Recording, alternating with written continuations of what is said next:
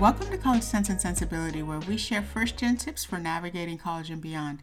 I'm Yatunde, and with me is my co-host, Emmanuel. Hey, Yatunde, ready to share your tips on unwinding for this summer? I am. So if you listen to our first episode on this topic, E shared all the important steps you want to take to unwind, get ready for the new semester, enjoy your summer. And so now it's my turn. I have a hard time unwinding. You know that. We are opposites. Absolutely. Yeah. But you know what I always say? I always remind students that, okay, it's the end of summer, or excuse me, end of spring, and you're getting into, you're wanting to check out for the next 2 months. I always tell students, same way you mentioned, Emmanuel, about reflecting. I always say take an hour, 2 hours to plan just that first week when you come back. And here's why that's important. Last minute surprises are usually not good in the fall, right? Because fall is the busiest semester on every college campus out there. And so if there are mistakes that could have been handled earlier and you leave them until right when fall starts, it's much harder to get help. Good point. Take an hour, right after the semester ends, after you take your last final, take an hour. What books are going to be needed for the class? Your classes you've got planned for fall? What are the office hours? What are the instructors? What are other students saying about those instructors? What supplies do you need?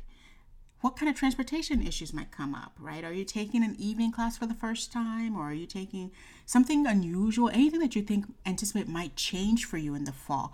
This is the time to start sort of planting that and thinking about that, right? You don't want to wait until fall semester starts and you've got an evening class and you've got to figure out how to get to it because you didn't think about it ahead of time, right? That's really important. So I'm always anxiety prone. So I'm always thinking ahead, right? So that's the first thing you want to do, right? And you're going to enjoy that time off even more because you know you've done everything you possibly could.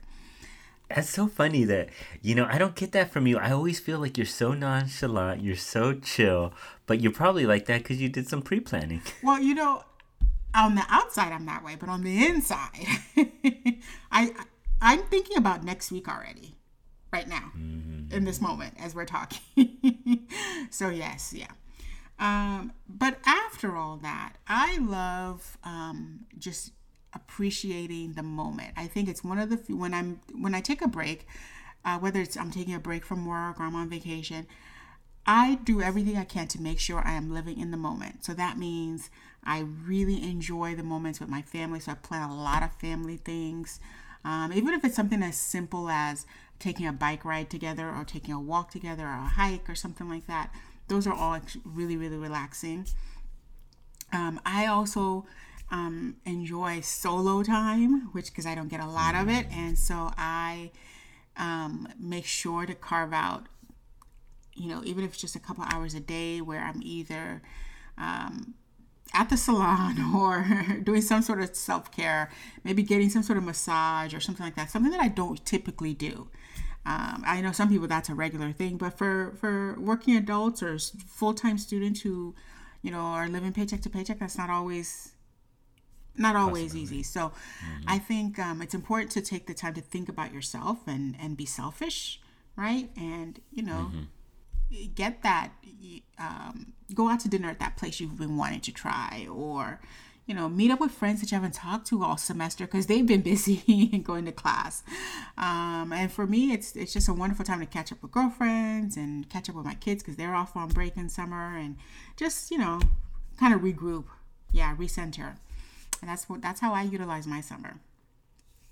You said so many great things in there. And, one of the things I was thinking about, though, as you were just finishing up, was that cultural piece that sometimes I used to face, where I feel like going to that nice place, that restaurant, or doing something good for me sometimes was really hard for me because I feel like I had this instilled, like, you should be doing this and this and this and this. You shouldn't be like just like patting yourself on the back all the time. I feel like it wasn't until I got older and started realizing, like through education or through that counseling piece even, and the benefits, right, of of taking time for yourself. And I don't think it's, I feel like taking care of you is not a bad thing because you're able to then do so much more, right? So you invest that time to take care of yourself, and the dividends that it's going to pay off are going to have you be more successful that next semester, more successful that summer, right? Just maybe a happier person to be around, right? Mm-hmm. So I love that you were saying that, and I just kind of wanted to bring that piece in.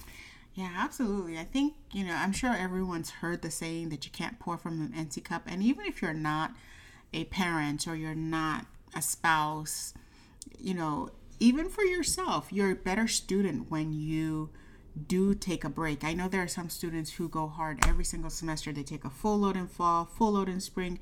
In fact, I spoke with a student the other day who was planning to take 15 units in the summertime. And I almost had to literally talk her out of it, because I could tell that she was already pretty burnt out. And, of course I can't be there to be sure that she actually dropped them or that she, reduced her load, but at least she had the idea planted that, I might need to just take a little bit of a break. And the other thing that I really want to emphasize with everyone, we've all just really dealt with 2 years of fear and anxiety and COVID and, every sneeze and cough you question. So it's even more important to, take care of your mental health and check in on other people.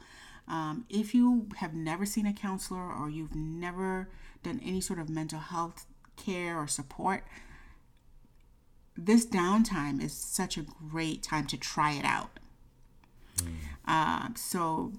And it might even be something as simple as joining a group that has some sort of social or therapeutic benefit, right? So I have friends that are therapists who run hiking groups.